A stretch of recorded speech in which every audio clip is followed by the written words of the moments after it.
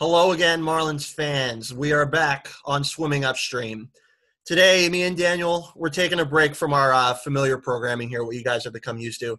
And we're going to spend some time with the situation and everything surrounding the Wichita Wind Surge, the new AAA entity for the Miami Marlins. This includes some very unfortunate news that the team came by this past month, the passing of ownership partner and lifetime baseball executive Lou Schweikheimer.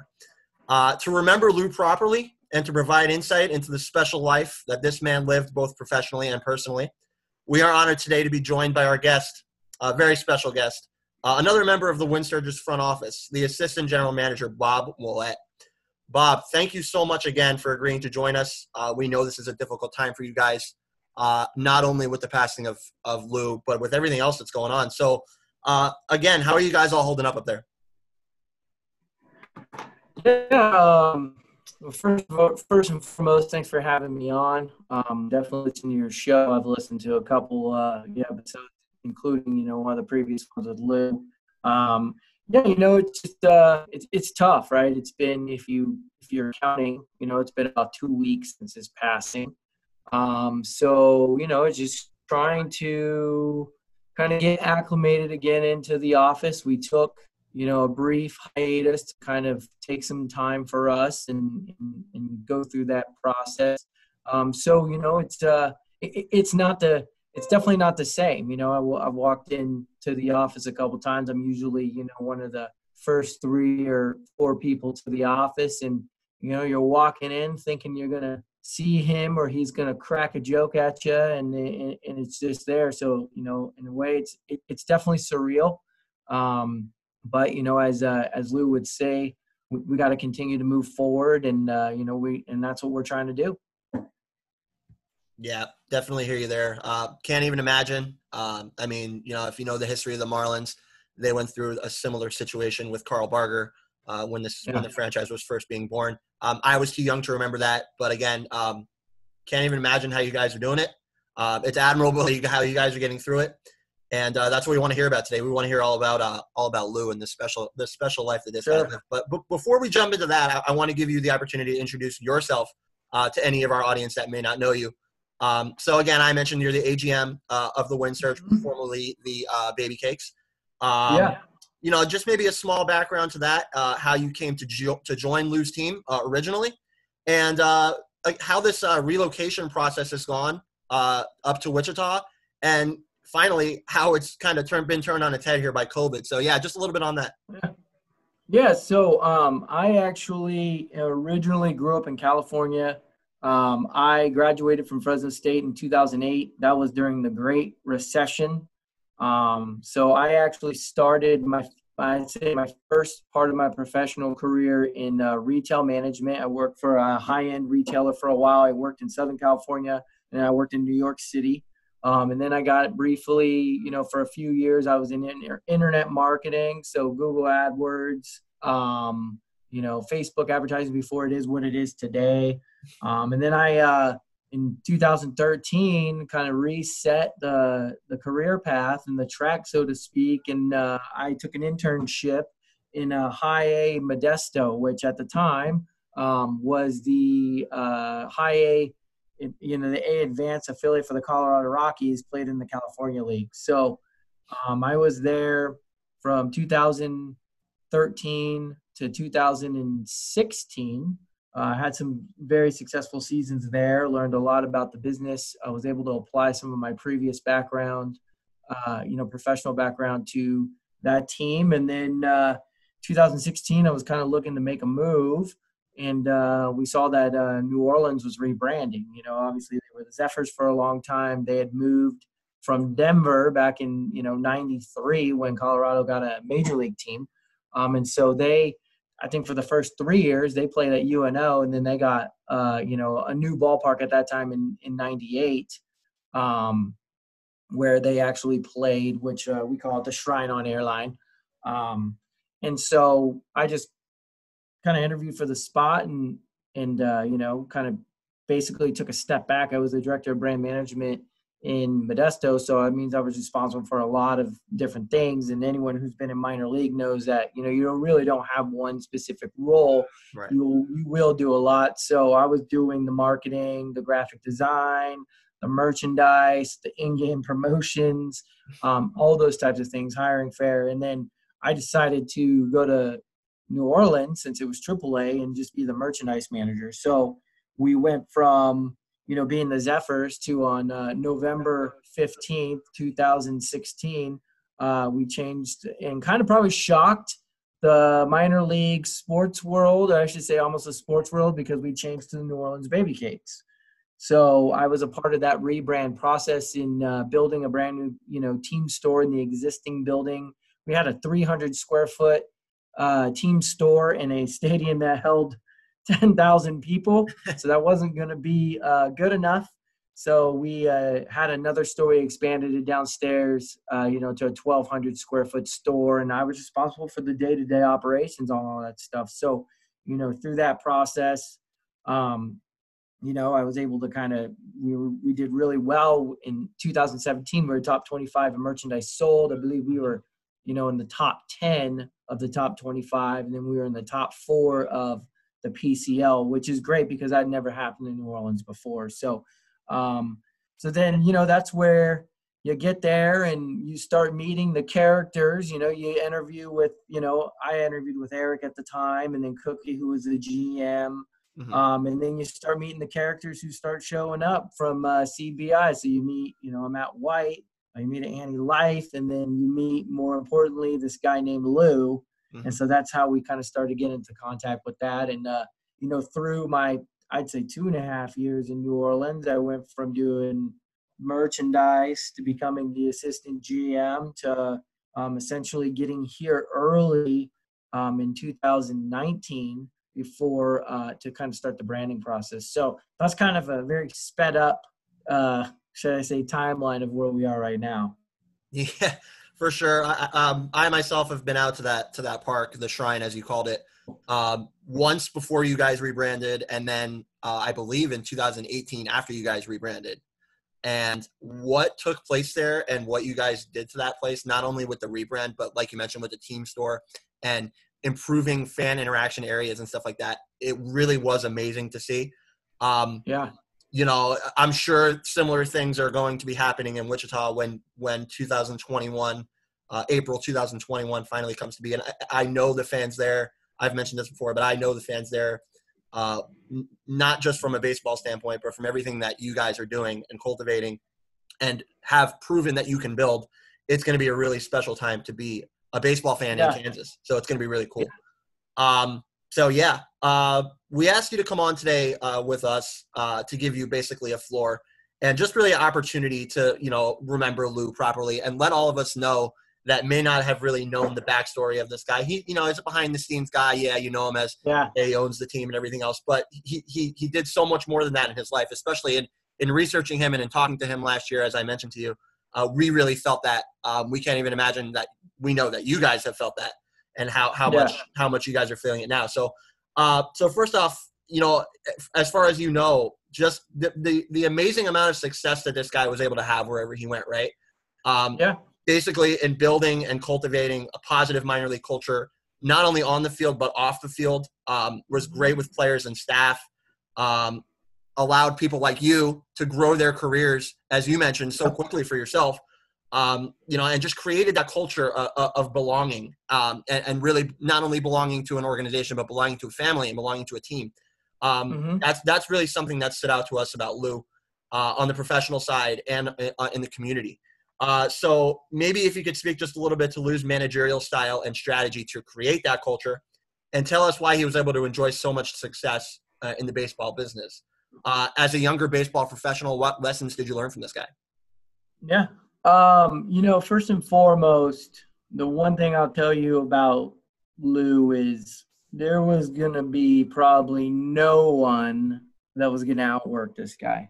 It's just not. I mean, when I would hear that he would get 3 hours of sleep and he would just continue to do that and he's doing this and that, I mean, I'm a hard worker.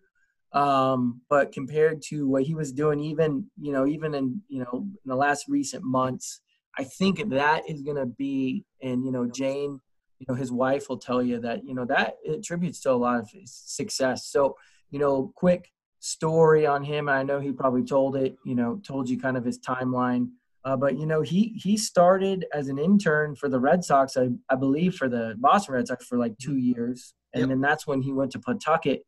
And there was times in Pawtucket, where he would just sleep in the clubhouse. He'd rather be there, and he would do whatever it was going to take, especially as a young intern, pick up trash, clean up the clubhouse if you needed to drive, so and so to this or that. Like, you're asking him and he's saying what time. It's not where or when. It's not necessarily do it tomorrow, whatever. He's gonna do it, right? And I think that's kind of part of what really kind of started to build him, his career, both professionally and personally. And the many talks that I had with Lou is he's very appreciative of the path that he grew up in. He grew up in an area where he had to work really hard for everything that he had. So he didn't take it for granted.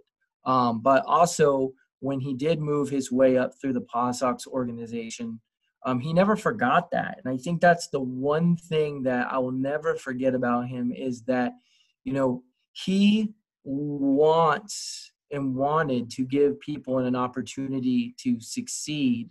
And that's what, he really focused on. The one thing that, I always got from him, especially in the last, 2 years, especially last year, because I lived in a trailer with the guy, for crying out loud.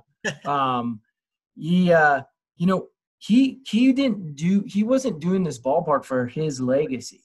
Mm-hmm. He was doing this for us. He wanted us to be up on the Emprise Pavilion and looking over at everything that was accomplished. Now, was he extremely proud of what he accomplished personally? Yes, but he never put that before anyone else on this team, or should I say family. And you talk about his managerial style.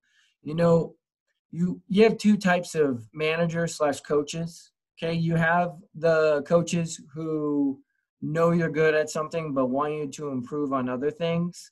And they do really well for a certain point in time.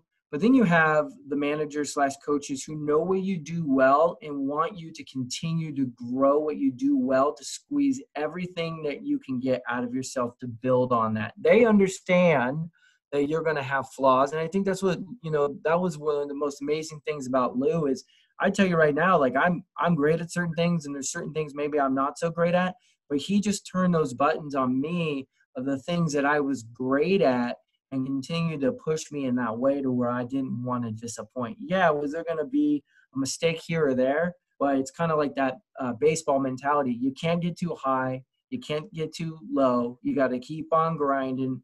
Let's celebrate when we can celebrate our wins. Let's take 2 seconds to learn from our losses, but let's continue to ride, what got us to this point. And so, just me personally, I'm a personality, so to speak, I guess you can say. And how I try to explain it is, Lou would always, call me the avocado eating, Vans wearing dude because I was from California. And, what's funny about it is he would say that pretty much to every person that we ever met. And in turn, you would think that, oh, man, that's annoying or whatever. But really what it was, like, he was embracing who I was. And I think that's what he did so well. He embraced who people were. He knew that, there was potential in every person. And he wanted them to be able to be at their very best. And he understood if you just tear down, you're never going to get someone that's going to want to push the envelope. You're never going to get someone that's going to want to get more creative. And I think it's a very hard trait to come by. And, I was kind of thinking about this yesterday when you sent me some of the questions, is he reminds me of a Phil Jackson during the Bulls era. He's managing all those personalities, but getting the very best out of everything they do. Obviously, Michael Jordan is Michael Jordan, right? But then you take a guy like a Dennis Rodman, who had a tremendous upside and tremendous, downside. And from what we learned from, The Last Dance, and his little Vegas trip, whether it's crazy or not, Phil understood what Dennis needed to get to where he was going to perform at his best. And I think that Lou has been doing that for the longest time. And that's why so many executives that have worked under his wing have had tremendous success. So I would say, kind of in a nutshell, that's really how I would describe his managerial, and personal skills. Yeah. Wow. Amazing. Really great stuff there. Definitely sounds like a guy that you just want to be around, a guy that, Yeah. that gives you that you're not just another worker, you're a person, and you're your own person, and everybody's got their own style, everybody's got their own way, and he wants everybody to be unique. So definitely speaks to that level of not only professionalism, but just making everybody feel special in their own way. Yep. Yeah. So you mentioned it. This is a guy who made his way up from intern with the Red Sox all the way up to being, the GM of the Paw Sox by 1986. Yeah. Started in 1979. So you do the math there. That's 7 years from intern to GM, right? So for those of us, including you and including me, who have dreamed about getting even a shot in a baseball front office, that's an astonishing accomplishment to go from intern to GM in 7 years. Spent a long time there from what we know of Lou. 37 years with the Pawtucket Red Sox organization. So that just speaks to his level of commitment. That time ended for him when he wanted to further his career, left there in 2015 and came to New Orleans, where you guys got to know each other. You've told us about, what you guys have gone through and, the relationship that you've built. But from the first time you came on, we want to know maybe just a couple of first impressions that you had of this guy as an owner. Well, yeah, I mean, my first impression was, I was like, wait, this is the owner? He's so accessible. I can have a conversation with him. And I'm not saying that he's the only one. I know there are those. But then you have your non-operational owners that maybe you see, once a year at the winter meetings. But my impression of him was, and people will tell you this, was like, after my first conversation with him, it's like I'd known the guy forever. He was just that personable, that positive, that upbeat. I'd heard about Lou, and I've heard of, I've heard of his accolades and all those things. But, unfortunately, when people hear owner, they associate it with money and extreme success. When I saw Lou, I saw, a person who was very humble, a person who was very, excited about being around people and providing, as he would call, the magic that we could. And definitely a little bit more involved than maybe some of the other people in the past, but all in a positive way. So he was a guy that, I remember one of my impressions, we were in New Orleans, and it must have been a couple weeks after we unveiled, and he was in his office, and his office was right next to my desk at the time. And we were having an interaction or saying something. I obviously didn't know him that well. So as you are any new person, you're kind of treading lightly to make sure you don't know how he is. And,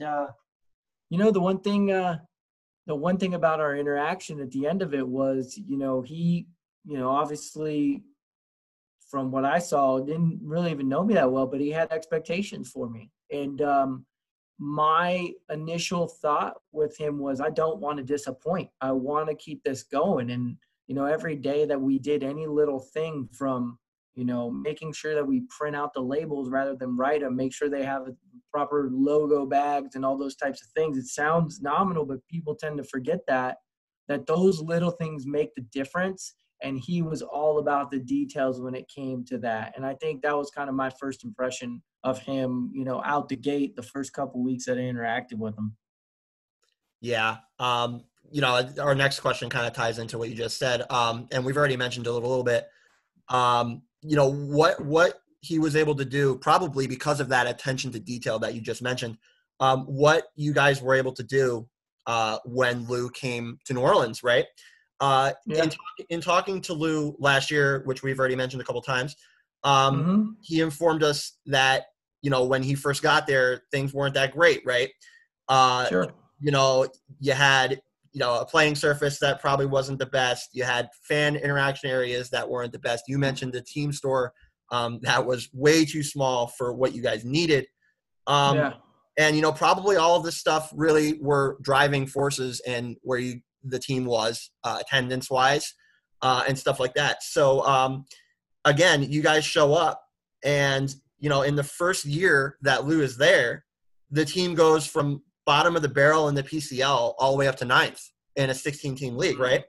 So after the rebrand and everything else, which we will also mention and have mentioned already, the attendance figures ranked seventh this past season. Again, this is from 2 years prior, or 3 years prior, I should say, all the way up to seventh. So again, that drive and determination to the city of New Orleans and its desire to making affiliated ball work there. Can you maybe speak to that a little bit? Yeah, I think, look, we wanted it to work there. We wanted to do everything that there was. I know there's no reason, there's no reason why our ownership group would have went in there just to take it, right? A lot of people speculate that, but we wanted to be there for a long time. And I think that, we were willing to do whatever it was going to take. The one thing, and I sometimes wish that, some of the players knew coming from the AAA area, because, like when you come up and you get those guys, which are great dudes, they don't realize all the things sometimes that are necessarily involved in it. But the one thing that Lou tried to make sure that he did to the best of his ability was to make sure that the players and the coaches had whatever that they could get and tried to give them the best experience possible. Well, it's tough when you have a ballpark that was built in 98 and, the clubhouse can't really extend that much bigger, but he was going to try to give them all the bells and whistles of what he could. And I don't think that was any different than what, he was going to do, what he wanted to do with our fans, with our fan base. And we wanted to give everyone the best absolute experience that they were going to get. I was reading this article yesterday on Mark Cuban, and, Mark Cuban, I guess mentioned that, owners, in the NBA here in the next couple months or two, just based on everything going on, have to realize that they're in the entertainment industry rather than the basketball industry. I think Lou knew that well before Mark started getting into the ownership part of it, because that's what it is. We're all about making memories. And, we were going to do everything that we could do to make that work. It was just one of those situations where we're putting in so much, maybe getting a little bit more, help from the city, which at the time, the city's got the Saints and they have the Pelicans. And, a lot of people think New Orleans is a San Francisco, New York based market. It's actually kind of more of a medium high market. So when you have an NFL team like the Saints, which everyone loves the Saints there, and you have the Pelicans, you only have so much support that you can get from the community, and that's kind of where that transformation changed at that time. But to drive people into the ballpark, to give them the memories of what we wanted to do, I think it was a testament. And I'll say I saw the numbers too, and we had a lot more people who paid for tickets in 2017, 18, and 19 than we did in 16, 15, and 14. So I was a testament to kind of just how we wanted to go about it, how he wanted to make that, work and do whatever it took. Yeah, for sure. And you kind of just mentioned this as well. This is a guy who had a long time in the business, right? We just mentioned it, 37 years with Pawtucket, which is pretty much a team that never really changed identities. They've always been the Pawtucket Red Sox, the Paw Sox, right? So you come up to, a couple seasons ago, and all of a sudden he shows that he knows how to move with the times, right? This isn't a guy who was just stuck in his ways. He wanted to move with the times and really, really, modernize not only his way of thinking, but himself with baseball. And that's proven by what you guys did with the rebrand, which we already talked about. You go from a longtime team name with the New Orleans Zephyrs to a kind of off the wall, wacky, completely 2019, 2018, 2020 name in the New Orleans Baby Cakes. So, as you mentioned at the beginning, that rebrand happened pretty quickly. And it worked, it, as you also mentioned, the merchandise sales and the colors and everything else. So yeah, I mean, we look at that and we say, wow, this is a guy who knew how to build on his way of thinking and build his business and build the team that he's owning because he's able to move with the modernization of baseball. So maybe speak to that a little bit and, how he was able to not just get stuck like a lot of bosses do in one way of thinking and really move with it. Well, it kind of goes back to what I was saying earlier about playing off people's strengths. We have, a great team. He is our leader. We get motivated by him, and we'll continue to be motivated by his dream and his vision. But, the players on the day-to-day, were strategically picked by him. And, when they're strategically picked, when they're saying, hey, I say we should do X, Y, Z, and he respects them and he knows that they probably know a little bit more, it's a lot easier to get with the times opposed to picking someone who's just a yes man. And I don't think he ever did that. I mean, I don't know how many times just even during the branding process in Wichita that I could just talk to him, point blank and tell him I don't like that opinion. And rather than him take it personal or take it from a standpoint of, well, I'm XYZ, he really took that into consideration when making all decisions. And I think that's what made it work. I mean, there's some people who didn't make the trip to Wichita, but they were key players in that day-to-day stuff, as far as ticket sales and in entertainment and everything. And we were able to really be a team and, work through this together. Like, yeah, there's certain things that will be standards that no matter what there is, but I think he was always open to it. And he respected, people's knowledge base on what they were going to do. And, he might tell you from a 30,000 foot view, this is what I'm thinking. But then when you explain to him and you have a thoroughly thought out process of why you're doing this, this, and this, he was always willing to give it a try. And I think that's the thing is in this industry, you have to be willing to take some risks. Yes, there's certain things you want to be conservative on, but if you don't take some risks, if you don't make some changes, you're just going to continue to be, the same thing. And unfortunately, the way that everything evolves, you don't want to be the same thing, 10 years from now. You hope that your business model and those things change. And I think that's what, having our team strategically picked the way it is and having people from totally different backgrounds and different areas helped in the process too. And I think that's why it did make, that franchise, we pumped some life into that before we left. Sure. Coming up towards the present day now, up to the decision to relocate to Wichita, right? Yep. Just, the fact in talking to Lou that he told us that the club actually wasn't really actively seeking, a home away from New Orleans, but that the city of Wichita and everything that they promised and everything that they've given, it was just too good for you guys to turn down. So sure, maybe just a little bit behind the emotions with you and your group in leaving New Orleans, where you had so much committed, but also into joining the Wichita community and giving affiliated ball back to what was a great historic baseball city and will be in the near future in Wichita, Kansas. So maybe just speak a little bit to that. Yeah, well, I remember, I think I knew a little bit before, but I remember it was like September and Lou was in town, and that's when he made the announcement to the staff that we were moving to Wichita. And I think the first question on everyone's mind is, Wichita? What's in Wichita?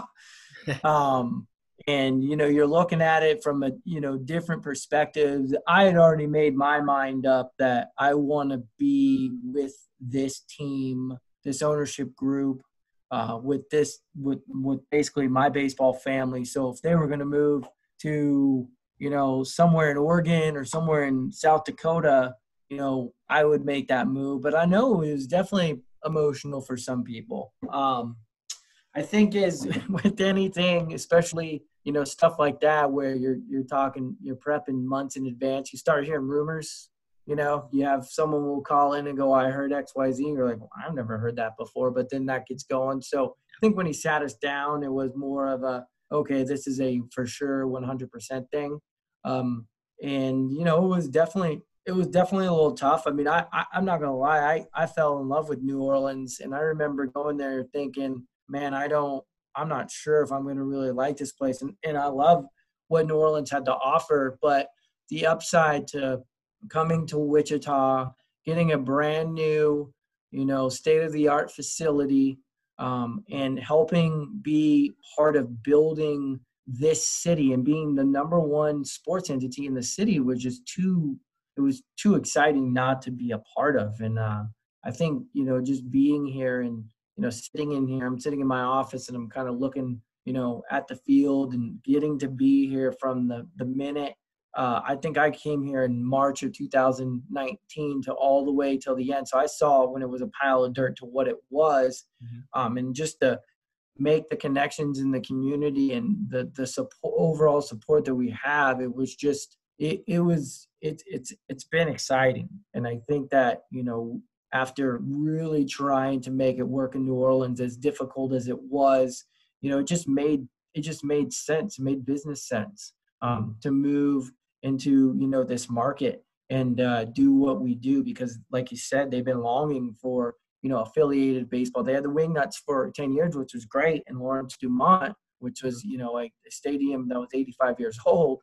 And it was great. It had its nostalgia, but now it's kind of as we talked with the community, like to help be the catalyst that can hopefully turn the community of Wichita, turn the corner to being one of the top, 30 cities in the nation, because we were able to get a riverfront development around the baseball field is just so exciting. And I think just telling you all the details of it right now, that's very hard to turn away when you're looking at the ladder.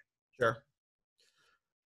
Yeah, for sure. I mean, everything that we see and everything that we've read and everything that we know, it's really going to be, a destination. This isn't going to be just a stadium, right? It's not going to be just another place to come watch baseball.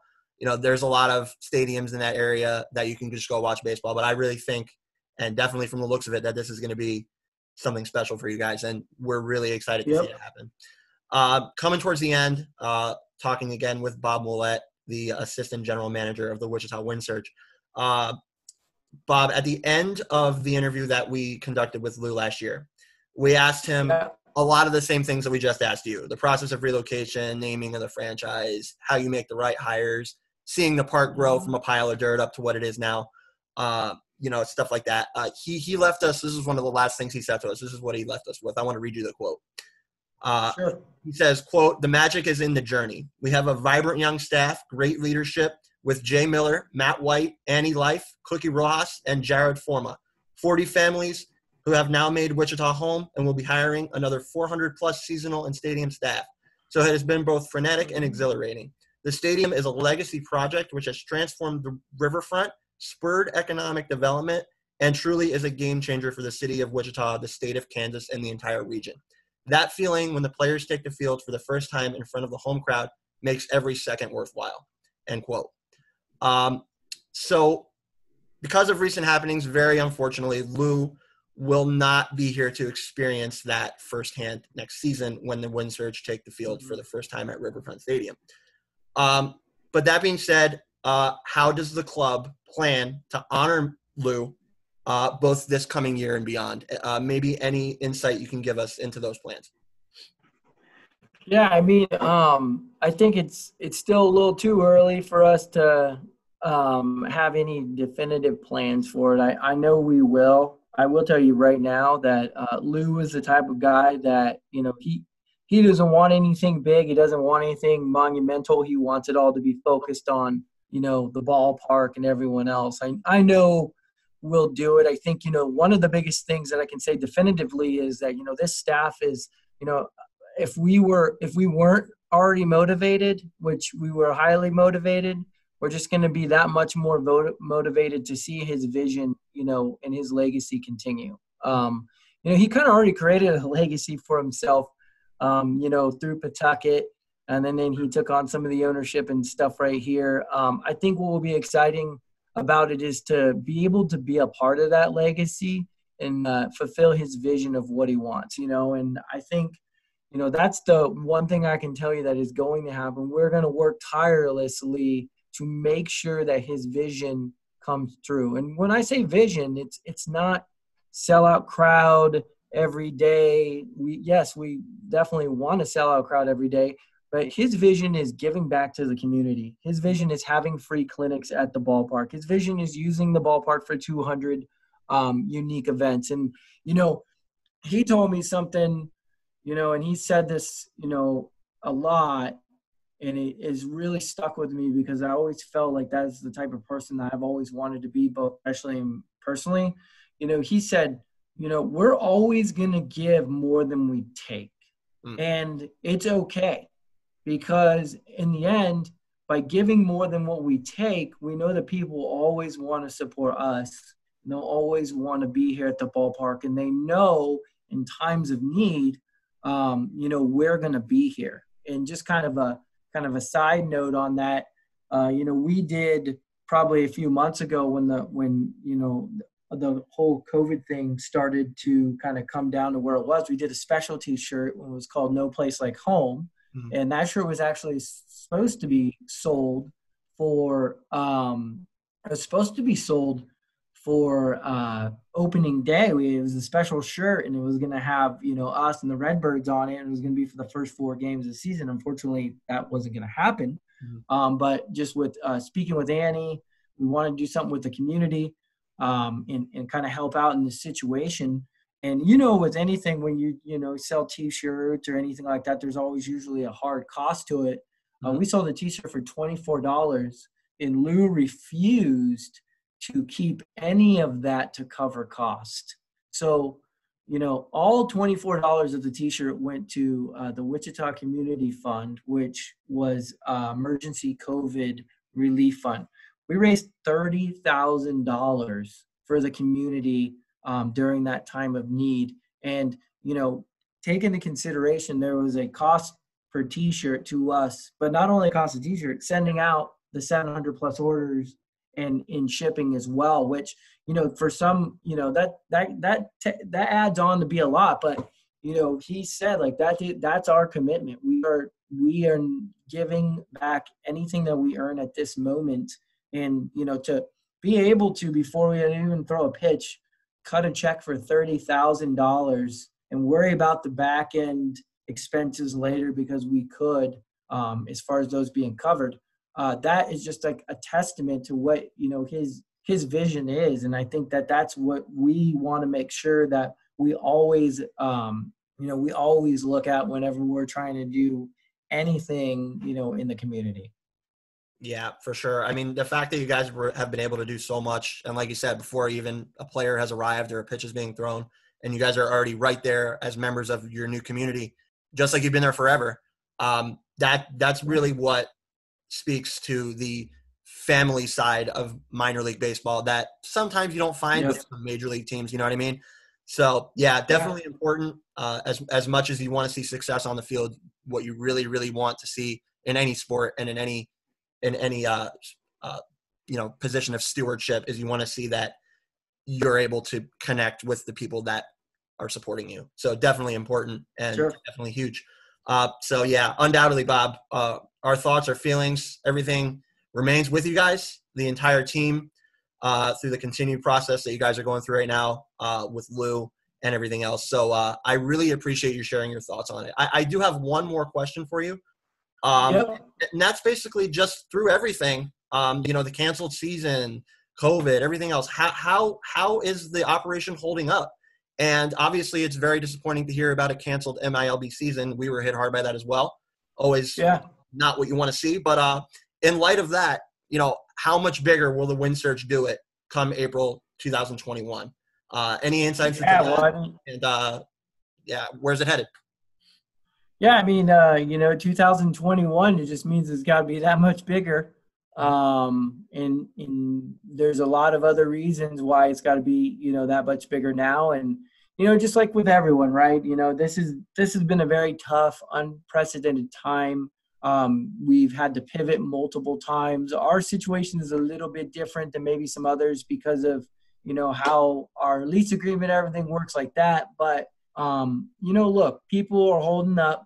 And like I was saying before, Lou wouldn't want us to sit around and putter around. He'd want us to, as he would always say and leave in an email, he would want us to move, rise up, and move onward. And that's what we are going to continue to do. We are going to figure out our ways that we can, get, into this ballpark and do the things that we can do. And, we are going to build up for a great 2021 season. And, he won't be there for the first pitch physically, but he'll be there. And, everything is, we kind of just look at it as like everything is going to move forward. And he's always going to be at the forefront of our minds when we walk through this ballpark. And I think the same thing with the community.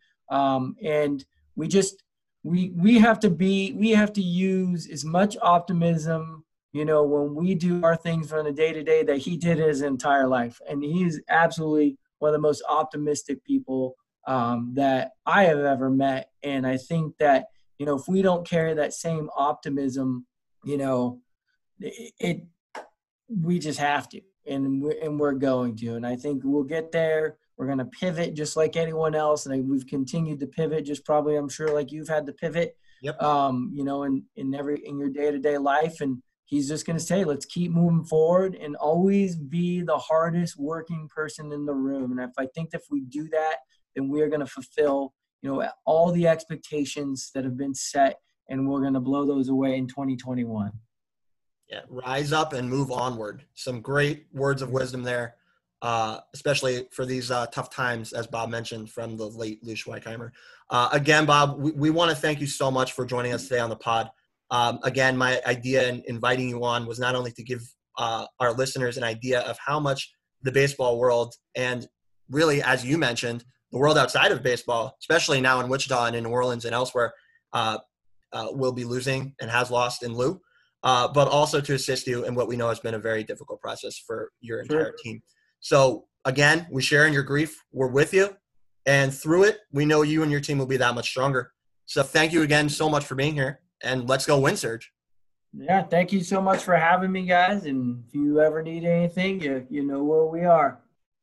All right, guys. That's Bob Ouellette, Assistant General Manager of the Wichita Wind Surge, speaking to the special life of Lou Schweikheimer, who has unfortunately recently left us. But we want to thank Bob again so much for coming on the show.